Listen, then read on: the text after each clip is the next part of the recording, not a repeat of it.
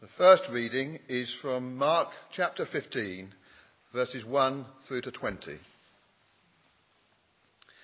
Very early in the morning, the chief priests with the elders, the teachers of the law, and the whole Sanhedrin reached a decision. They bound Jesus, led him away, and turned him over to Pilate. "Are you the king of the Jews?" asked Pilate. "Yes, it is as you say," Jesus replied. The chief priests accused him of many things. So again, Pilate asked him, "Aren't you going to answer? See how many things they are accusing you of." But Jesus still made no reply, and Pilate was amazed. Now it was the custom at the feast to release a prisoner whom the people requested. A man called Barabbas was in prison with the insurrectionists who had committed murder in the uprising. The crowd came up and asked Pilate to do for them what he usually did. "Do you want me to release to you the king of the Jews?" asked Pilate, knowing it was out of envy that the chief priests had handed Jesus over to him. But the chief priests stirred up the crowd to have Pilate release Barabbas instead. "What shall I do then with the one you call the king of the Jews?" Pilate asked them. "Crucify him," they shouted. "Why? What crime has he committed?" asked Pilate. But they shouted all the louder, "Crucify him." Wanting to satisfy the crowd, Pilate released Barabbas to them. He had Jesus flogged and handed him over to be crucified. The soldiers led Jesus away into the palace, that is the praetorium, and called together the whole company of soldiers. They put a purple robe on him, then twisted together a crown of thorns and set it on him. And they began to call out to him, "Hail, King of the Jews!" Again and again they struck him on the head with a staff and spat on him. Falling on their knees, they paid homage to him. And when they had mocked him, they took off the purple robe and put his own clothes on him. Then they led him out to crucify him.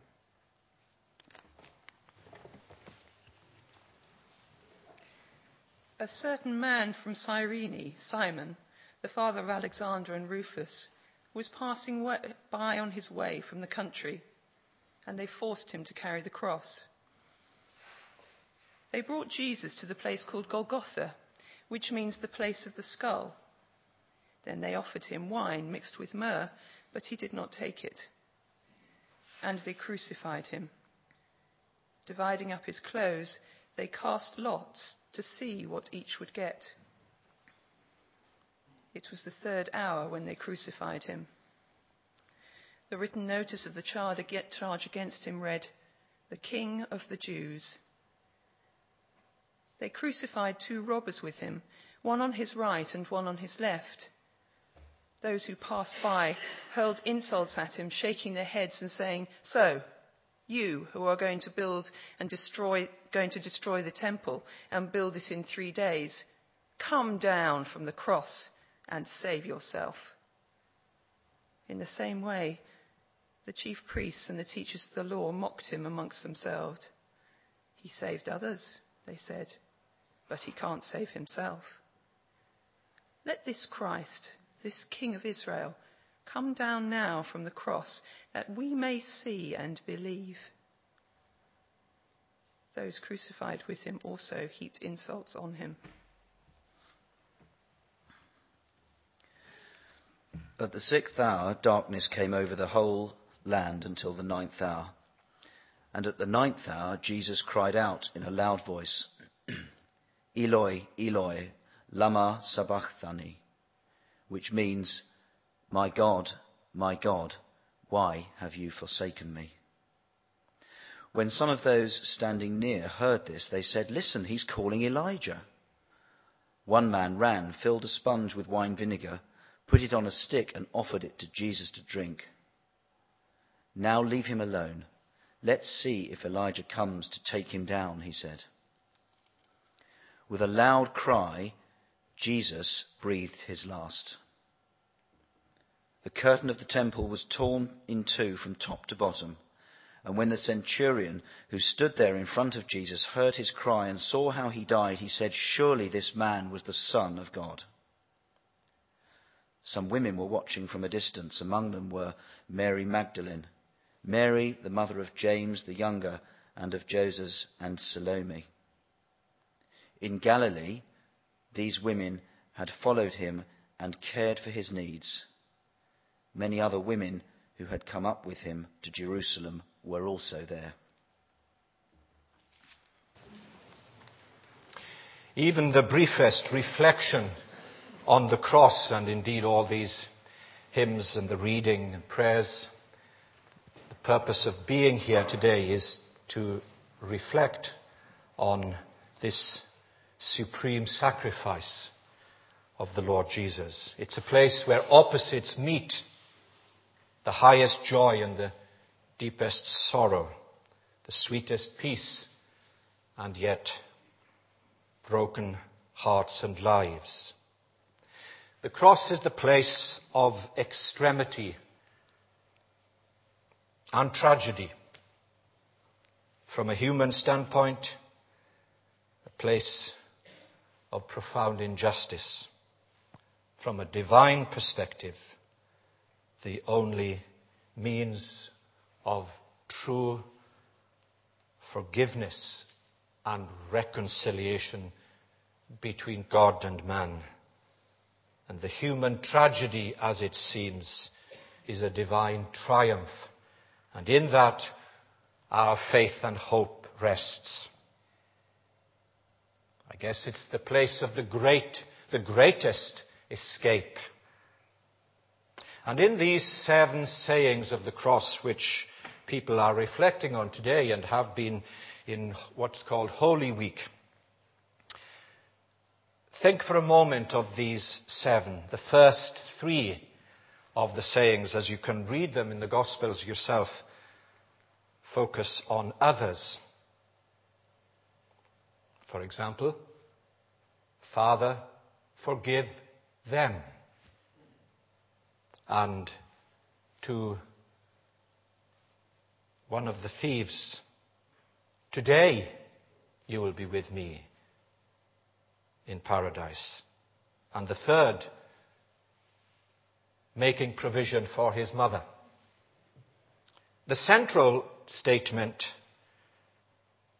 is focused on God, with that haunting cry which theologians call the cry of abandonment or dereliction. My God, why have you forsaken me? And then the last 3 center upon himself. His body, his physical need. I thirst. And his spirit, his soul, it is finished. Purpose of redemption complete. And that final act of submission to his Father. Into your hands I commit my spirit. The cross, the place of great extremity, of escape. But for us, the place of exchange as we see him as our sin bearer, our great substitute, who comes in our place. And people from different perspectives and walks of life have found refuge and hope. We'll take one. Think of the 2 thieves. Who were they? What was their background? Listen to this. Side by side. We grew up as thieves, my brother and I. Well, you'd know if you'd been there. Those market streets in Jerusalem, it's easy to snatch from stalls and pockets. Then we progressed to knives. It's quicker. We got bolder. Side by side. We worked our patch, took the consequences when we were caught. Then, on the crosses, separated Who and why the one in the middle? My fool of a brother didn't want to know him. Bravado for sure. Couldn't he see Jesus was the one? We should have met him years before. And in spite of everything, he was offering to enter heaven side by side with me. And later that day, there we were. It's also simple, isn't it, really? So from great theological perspectives, or in the raw human need, the cross is the place of the great exchange. It is, however, the place where consequences come into sharp focus. 2 thieves. Yes, that none need perish, but that none should presume. And surely Good Friday is not a place of presumptuous sins. I hope we know this Lord Jesus and trust him and reach out to him and experience all over again, or perhaps for the very first time, an assurance of his sweet forgiveness. The cross. We could put it in conclusion in a negative way. Without the cross, love and justice of God are never fully understood. Without the cross, the seriousness of our sin is not properly appreciated. Without the cross, the grounds of our salvation are not established. And you know, without the cross, even believers can become proud and forgetful of their total dependence on God's grace. For all of us, the cross is pivotal and crucial. And as in a moment we will take bread and drink of this cup, let's take to heart the sweetness of the cross.